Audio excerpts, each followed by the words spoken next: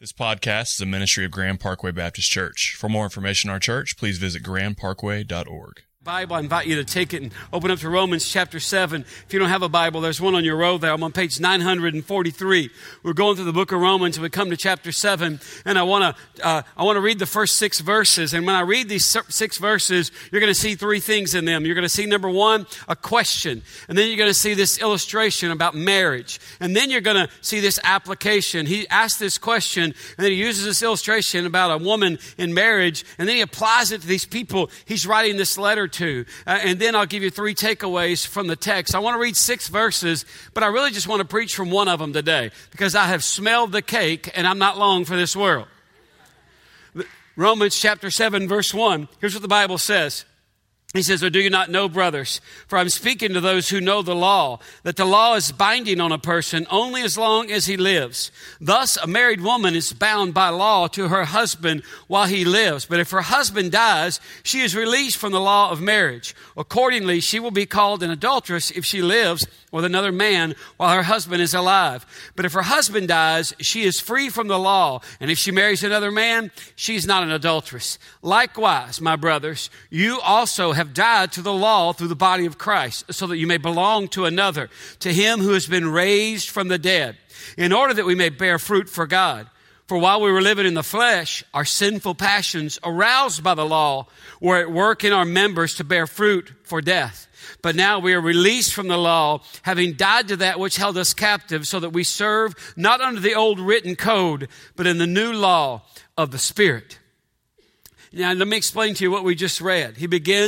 Paul is writing to the church in Rome. It's got some Jewish people, very religious people in it. It's also got some Gentile, which is not very religious people. They didn't kind of grow up in church. They didn't have church clothes. And he's writing to both of them, but the Jews knew the law, the Mosaic law, and the Gentiles that kind of heard so much about it. It's kind of like people that, I met a guy once, I was eating at Five Guys up here on the highway, because that's where spiritual people eat. And by the way, if you're going to Five Guys this week for lunch, I'm available.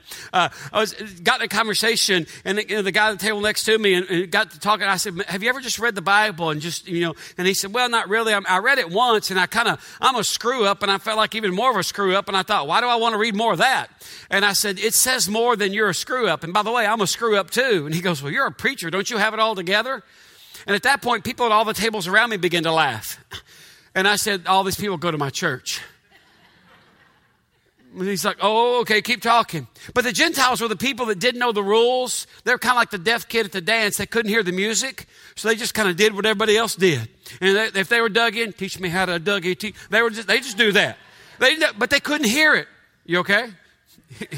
You're like, "White boy, don't do that ever again." But that's what they would do. They just kind of followed the rules mindlessly. But here's what I want to talk to you about this morning. I want to talk to you about why the rules don't work. Why the rules don't work. And I want to give you, because he asked this question. He says, "Hey, you're bound to the law as long as you're alive, but when you die, you're released from the law." And then to make the point, he talks about a woman. He says, "Hey, when she's married, she's bound to her husband by the law. And if she's with somebody else, then that's adultery. She's an adulteress. But if her husband dies, she's free to remarry and be with someone else." And by the way, this sermon is not about marriage, but since we're on the topic of marriage, let me just say this. Unless you have the experience of a healthy marriage the way God intended it to be, you will never have the context for the security of the relationship God created you for. Now, that was a mouthful right there, and some of you are like, what? Unless you ever experience, now, not a perfect marriage. I don't have a perfect marriage. My wife's trying, she's doing her best, but I don't have a perfect marriage, okay? Been together 20 years, but a marriage the way God intended it to be, where you can give and receive the truth for each other. Every once in a while, my wife will say to me, just stop talking. And I think, your life is better if you listen to me, but if you're going to cut yourself off from revelation like I'm bringing, okay, you're lost. I did say to my wife one time, we were in a disagreement, and I said, because preachers don't have arguments, we have disagreements. I thought her logic was rather weak, and I just said, "You're bringing Kool-Aid to a gin party." That wasn't funny either. But anyway, here's the thing. There's things you think are funny, and then you say them out loud, and you're like, memo to self, never say that ever again. But here's the point. Unless you have the experience of a relationship the way God intended it to be, one man, one woman, forever. Marriage is intended to be forever, because if you can bail, if you can look over and see the eject handle, just pull the ejector seat and just boom, get out of there, that'll when it gets hard, that'll be the first thing that crosses your mind. But let me just tell you something. The greatest source of transformation in your life will be your spouse. I am a better man, I'm a better Christian, I'm a better person because I married my wife. And because when it was hard, we just stayed at it and we just stuck it out. Why do I tell you that? Because unless you have the experience of that, and by the way, when you're married, you get all your needs met from your wife. Men, you don't text another woman, you don't call another woman, you don't go to lunch with another woman, you don't ride in a vehicle when it's just you and another woman. Why? Because all your needs are met from your wife. By the same token, ladies, when you're married, you do not spend time with another man. You don't text another man. You don't call another man. Everybody that works with you knows that you're a one-woman man and your man ain't at work, so they ain't going to get anything from you. I thought y'all, by now you're thinking, I thought the sermon wasn't about marriage. Here's the thing. We kind of, and here's the big picture. It's not about marriage, but we have this kind of really poor view of marriage, and you'll never understand the eternal nature of the relationship that God wants to have with you. Because all through the Bible, God uses marriage as an analogy of his relationship with his bride, the church. And if your experience of marriage, and I'm not dumb, in this room, or some of you that are kind of like, hey, dude, it's my second or third marriage. Some of you are like, I tried that once. I'll do anything but that ever again. God knows that. He's not standing over you with a stick kind of going, yeah, you stink, okay? I'm going to get you for that. No, he's just saying, hey, still remains the context within which what I designed to happen happens best and most satisfyingly in this. And he talks about this illustration of marriage, and then he says to these people in verse 4, and that's what I want to talk about, just one verse, verse 4. Look at it. He says, likewise, my brothers, in the same way, just like this woman is bound to this man to this woman until one of them dies, then they're released for somebody else. Likewise, my brothers, you also have died to the law through the body of Christ, so that you may belong to another, to him who has been raised from the dead, in order that we may bear fruit for God. 3 things I want you to take away from the text this morning. Number 1, you were created for a relationship. You were created for a relationship. You say, what do you mean? He says in verse 4, likewise, my brothers, you also have died to the law through the body of Christ. Here's the part I want you to hear, so that you may belong to another. See, by the simple use of the word another, Paul is kind of reminding us that we were created for something more, something beyond what we have right now. If you're not careful, you can just kind of make where you are right now. You start thinking of it in terms of it's going to be this way forever. No, it's not. Remember when you first got married? How many of y'all been married in this room more than 20 years? Raise your hand. Hold them up real high. Remember, put them down. Remember when you first got married, you had no money? And because you remember being broke and you just got married and you figured it out. And so now you can be in Walmart and hear people you don't even know say, yeah, we're just saving money. One day we'd get married, but we can't afford it. And you just burst into the conversation and go, you're never going to be able to afford it, okay? That's the fun part, is eating Kraft macaroni and cheese and just hanging out and kind of going, hey, we're broke now, but we ain't going to be broke forever, okay? Let's just enjoy this. And people walk away and they're like, what was your name again? It doesn't matter. I've been married 27 years. I done got my husband on skim milk, okay? That fat pig was drinking clotted cream when I first met him. He hadn't seen red meats in 10 years. It's turkey. He doesn't know any better. He just shows up and eats. See, I didn't know they made ground turkey. Until one day I went in the kitchen, my wife was cooking. I said, what? What is this? Well, this is better for you. Which is, by the way, see how change happens so subtly in a marriage? That's the way your wife tells you, you're kind of gaining some weight. They don't come out and say, hey man, you're large and in charge. You got some junk in the trunk, okay? Do something about that. I got some ground turkey at the Whole Foods market. You want to try it? No, not really. Why does my wife hate me? No, she loves you. See, the Bible says that you were created for a relationship. What do you mean? Because the rules don't work. If the rules worked, you would have no need for God. Jesus would be the most nonsensical person that ever existed. If you could be right with God, have a relationship with God, have inner peace, and no purpose in this life by keeping the rules, Jesus is the most unnecessary person that ever lived. But since you can't, then Jesus becomes the most necessary person who's ever lived. And all of a sudden, what he says, there's significant weight placed on what he says. You say, what do you mean? Unless you understand that not just that you're created for a relationship, but a relationship is the way God sees the world. And he always has. You say, what do you mean? This week, I'm driving down the road to go meet a friend of mine for lunch. And I'm hauling it down the Grand Parkway, which, by the way, the speed limit on the Grand Parkway is not 70. It's 60, just in case you're wondering. And if you know a good lawyer, see me after the service. I need to get something taken care of. But anyway, I'm going down the road. My phone rings. I look down, and it says, Dad. I almost wrecked my truck. My dad, I'm 48 years old. My dad's called me twice in my life. Today was the third time. He called me at the birth of my children, and he called me this past week. And I was like, if my wife is pregnant, she's got some explaining to do. So I answered the phone, and I was kind of like, in my mind, I'm like, who died? I was like, hello? And it was my dad. Hey, boy, what are you doing? And I was like, hey, Dad. Well, what's up? Hey, what is a companion Bible? I was like, my dad's not a spiritual person. My dad's a good man. My dad will give you his last $20. My dad can fix your car. He's like MacGyver. He can fix anything, okay? The man makes hydraulic hose in the bathroom, all right? He's a brilliant man, but he's not a spiritual person. Doesn't go to church. My dad thinks he's going to do more good than bad, and God's going to let him in. And so I was just having all these surreal feelings. And my dad said, what's a companion Bible? I said, well, Dad, it's kind of like a glorified study Bible, blah, blah, blah. Why do you ask? He said, well, I'm old and I've done a lot of things in my life. And I want to read the Bible from beginning to end before I die. And I started in Genesis and I got to Numbers and I got confused. And I said, welcome to the world. By the way, when I read Numbers, I get confused. I said, that's really the Old Testament God. It's not that it's not true. It's just that God's differentiating his people, Israel, from everybody else on the basis of what they don't do.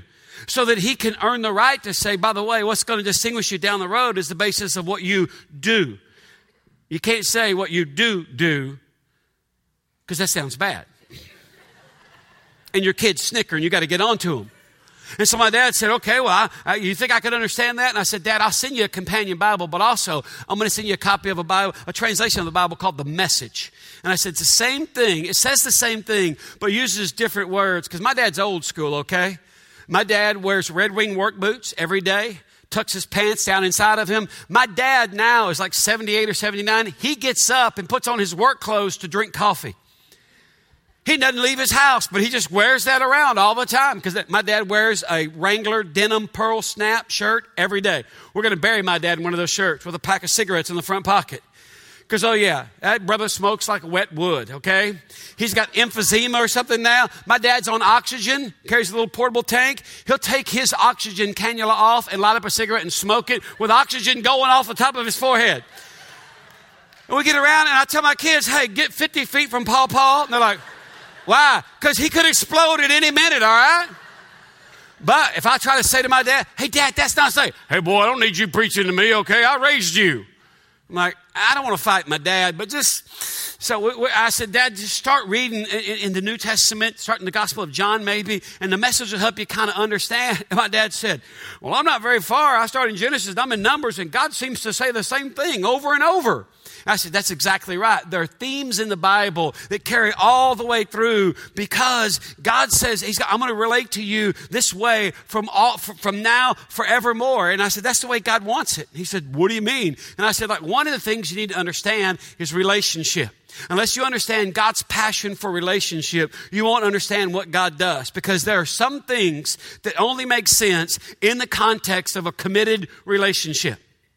Now, I said that and some of you are nodding like, yeah. Let me say it again, I'll demonstrate. There are some things that only make sense in the context of a committed relationship. You say, what do you mean?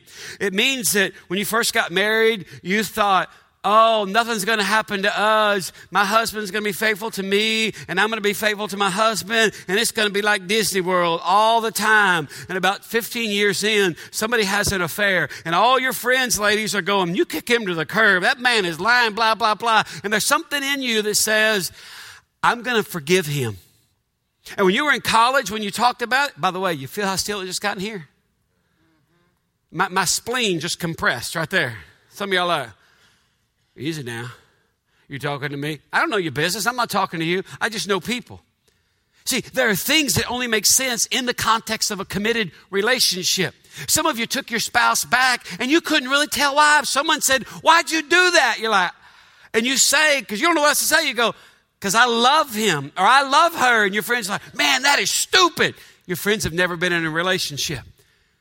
See, God does what God does. There's things that God does that don't make sense unless you realize God's passion for relationship. It's what he created you for. And that's why some of the most familiar stories in the Bible don't make sense. Like, for example, Luke chapter 15, the whole chapter begins with this. Don't turn there. It'll come up on the screen. But this is the way it begins. It says, now the tax collectors and the sinners were all drawing near to him, Jesus. Now just stop just for a minute.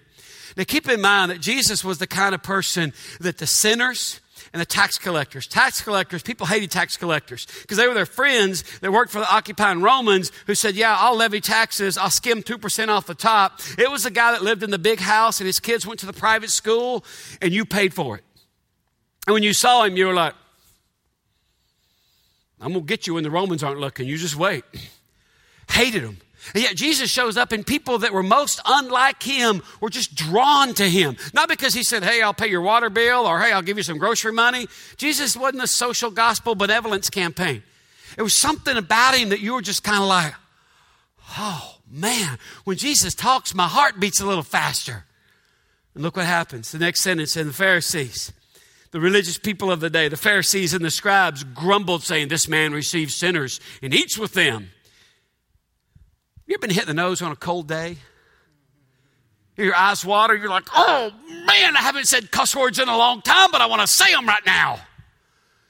At least that was what my wife does. But anyway, you know what I'm talking about? You're just like, your eyes water, and you're like, oh, hang on a second. That hurts so bad I want to cry. Ugh. That's what Jesus does. He just busts them right in the mouth. They said, this man welcomes sinners and eats with them. And then Jesus hears this and thinks to himself, oh, you think I welcome sinners and eat with them? I'm fixing to tell you some stories going to make you want to pull your beard out, you religious weasels. And he does. He tells 3 stories. A story about a lost sheep, about a lost coin, and about a lost son. The story of the lost sheep, he says there's a shepherd, had 99 sheep, and he realized that one was way off. He left the 99 and went and looked for the one. You say, what's that got to do with me? If you're in this room right now, okay? And relax. There's no pressure here. If you're in this room right now and you think, I'm a million miles from God, okay? I don't feel close to God at all. Here's what you need to know about this God of relationship. He's looking for you. He's not sitting there with the 99 and go, yeah, Billy Bob thought he was smarter than was. Well, he can go to hell out there in the wilderness. I'll tell you what, by God, we're going to do fine without him. One monkey don't stop no show. Let's all sing it together. No, he leaves the 99 and he goes out to, that doesn't make sense. I mean, everyone operates with a profit margin. You're going to lose some stuff in business. You got overhead. It would just make more sense to say, hey, if I leave the 99 and go look for the one, I might lose the 99. Why does he do that? Because of relationship. There's some things in life that don't make sense outside the context of relationship. He tells a story about the lost coin. Woman lost a coin, got up, turned on the lights, swept everything, found it, called her friends and said, I lost my money, but I found it, and now let's rejoice. Then he tells a story about a son. He gets to verse 11 of Luke 15. It says, there was a man who had 2 sons. And the younger one said to his father, Father, give me my share of the estate. Give me my inheritance. You're dead to me. All you can give me is bling, so give it to me. Let me go get my freak on. And the dad did. That doesn't make sense outside the context of relationship.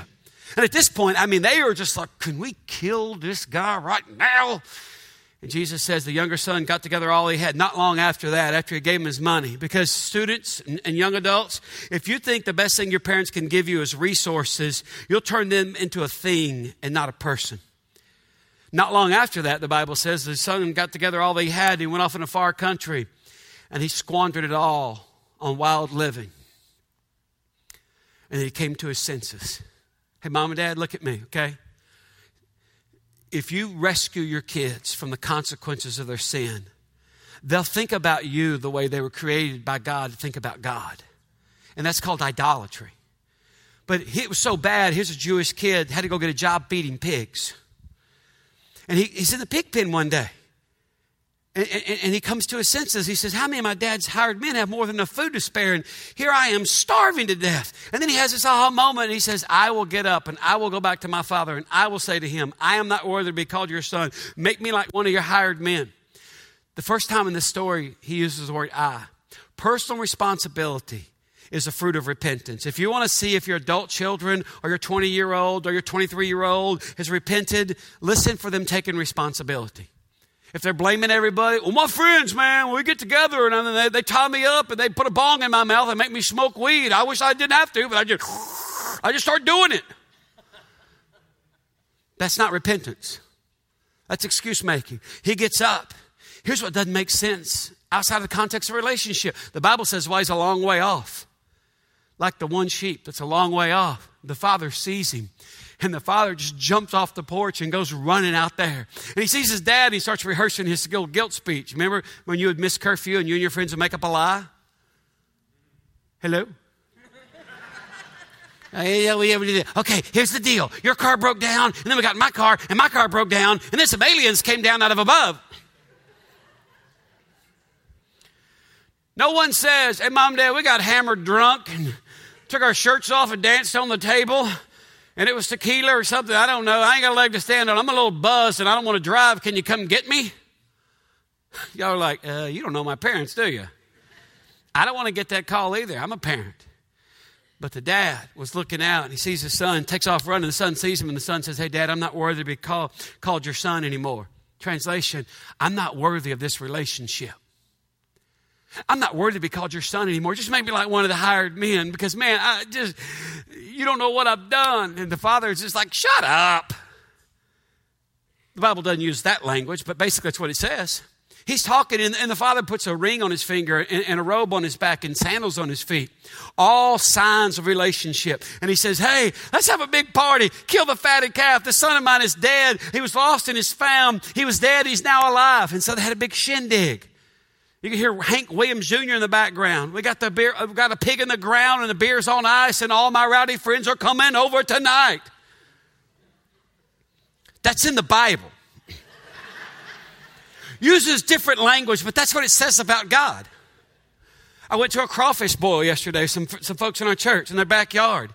And I was just standing there just shucking them and eating them. And I finally realized there's a big pile under me. And everyone's looking like, are we going to have enough? Because the preacher's eating like 60.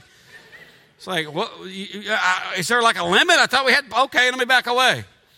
But that's the kind of thing that Jesus went to. And people were kind of like, that's a compelling Jew over there in the corner. Why? See, God does what God does because he realizes that you and I were created for relationship. Nothing makes sense outside of this. If you miss this, you miss it. See, when we blow it, we're most mindful of the rules that we broke. But when we blow it, God is most mindful of the relationship you've been missing out on. So he comes to restore the relationship. Second takeaway from verse 4 is simply this: make sure it's the right relationship.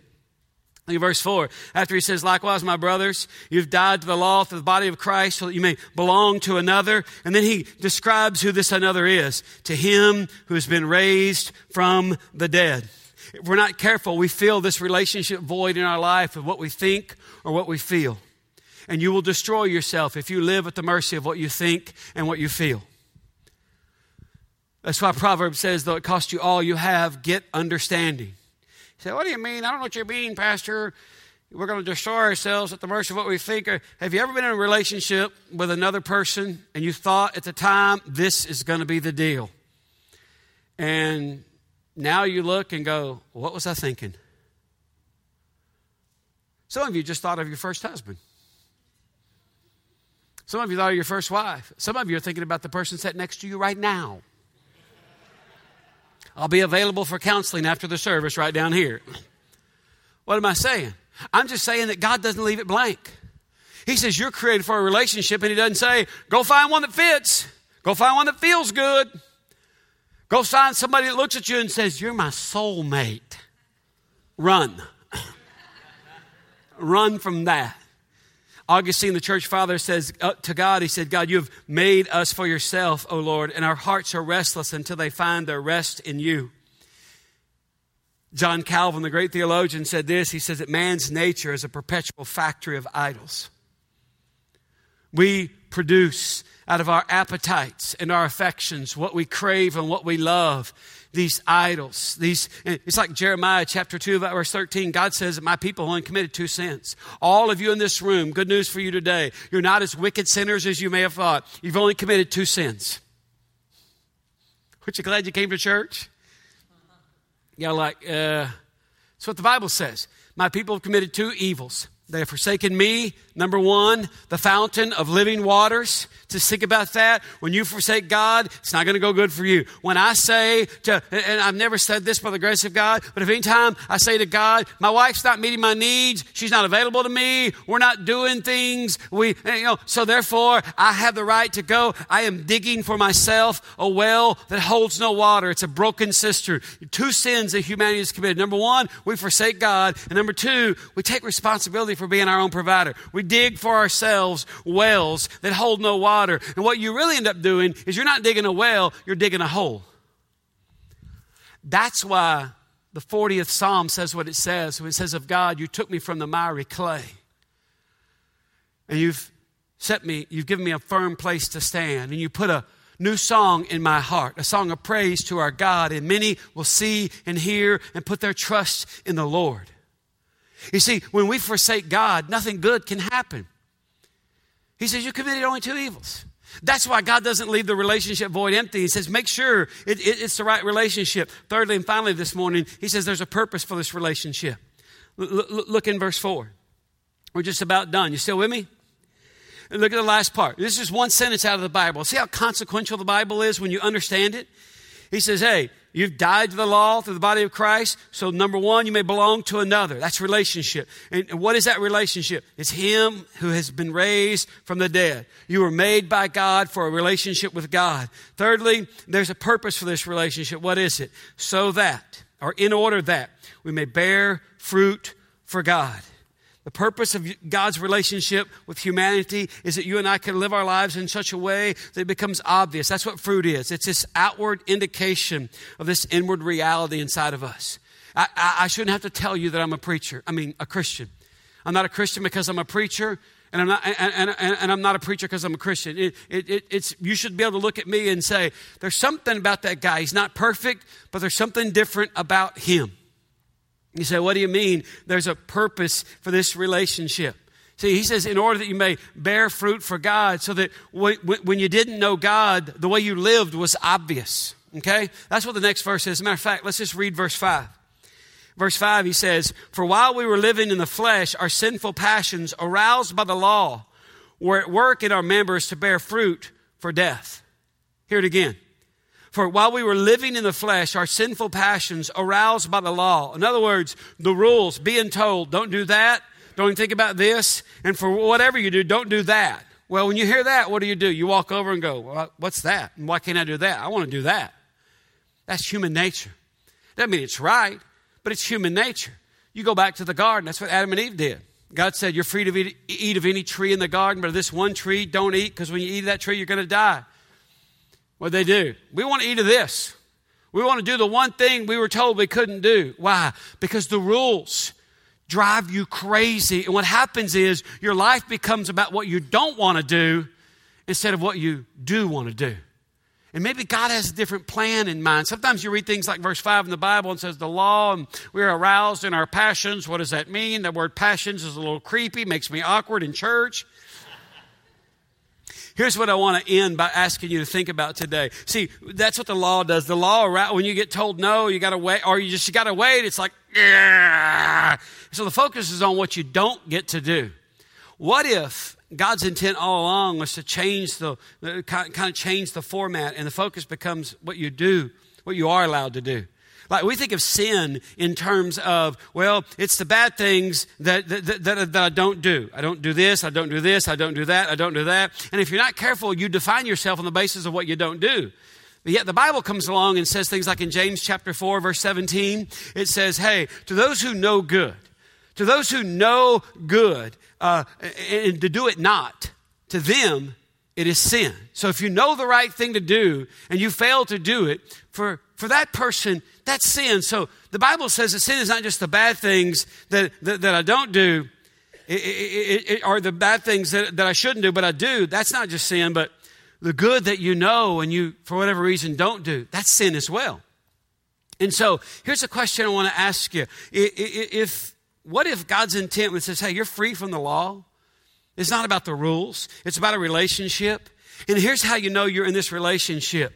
You find yourself fulfilling the rules, keeping the rules, just not by effort, by reflex. It's just a natural expression of your relationship.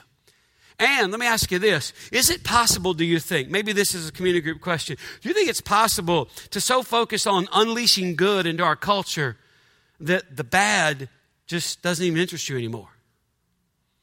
That you so think differently about sin that it just, hey, the thing that grieves you the most is, you know what? I was at work and there was a conversation and people were talking about God and Jesus and whatever, religion, and you could say, hey, just maybe insert just one little truthful phrase. And you just, I don't want to be a Bible thumper. Neither do I. You know what? I've never been accused of that. I've had a lot of people say, I never thought about that. Wow, thank you. Just maybe think that sin is not just bad and don't do it. It's maybe, hey, where we get to unleash good in this culture. And maybe that's the thing that God has in mind. And Paul's talking about here in Romans 7. He says there's a purpose for this relationship, that you bear fruit. That you may bear fruit in order that. Purpose clause, you may bear fruit for God. Last thing I want you to think about is verse 6, and we'll be done. He says, but we may released from the law, having died to that which held us captive, so that we will serve not under the old written code, but in the new life of the Spirit. Now, that's one of those verses in the Bible you read and you go, I got no clue what that just said. I had a professor in seminary that taught us that, hey, there's verses you don't understand, write it out longhand in your own words to help you get your head around it and understand it. And so this is the way I wrote out verse 6. And this is the application. This is one thing I'm asking you to do this week is read verse 6 and write it out in your own words. This is my own words, one sentence. Here it goes. This is my version of verse 6. I am by nature a screw up and possess an infinite capacity to mess my life up. However, the Spirit of God is in me, calling me to a different way of life. And the more I listen and follow, the more interesting it becomes. I died and was released from the rules, and I'm now free to enjoy the most important relationship I could ever know. And it is this relationship that informs and orients all other relationships in my life while empowering me to mindlessly do the right thing, not out of effort, but out of affection. And it's that last part I think God wants us to hear. You think it's possible to mindlessly, without, I need to do good today, but to mindlessly do the right thing, not out of effort, but out of affection. It all depends if you love the person you're in a relationship with. That's why when the disciples said, Jesus, give us the bottom line. What's the greatest commandment? He said, love the Lord your God with all your heart, soul, mind, and strength, and love your neighbor as yourself. Because love always expresses itself. It always does. And it's about relationship. Do you have that relationship with God today? The kind of relationship that just effortlessly expresses itself. Stand to your feet. I want to speak a blessing over you. Hold your hands out. Your whispering God has raised his voice today to remind you that it's about relationship. He knows your behavior, and he still wants a relationship. He left the 99 to come find you. And so if you're here today and you're out of relationship, know that he's looking for you, not to punish you, but to forgive you and love you and know you. That's relationship. It's what you were created for. It's what he died and rose again to make available. Taste and see that relationship with God is good. In the name of the Father and the Son and the Holy Spirit, amen. Bless you. You're dismissed.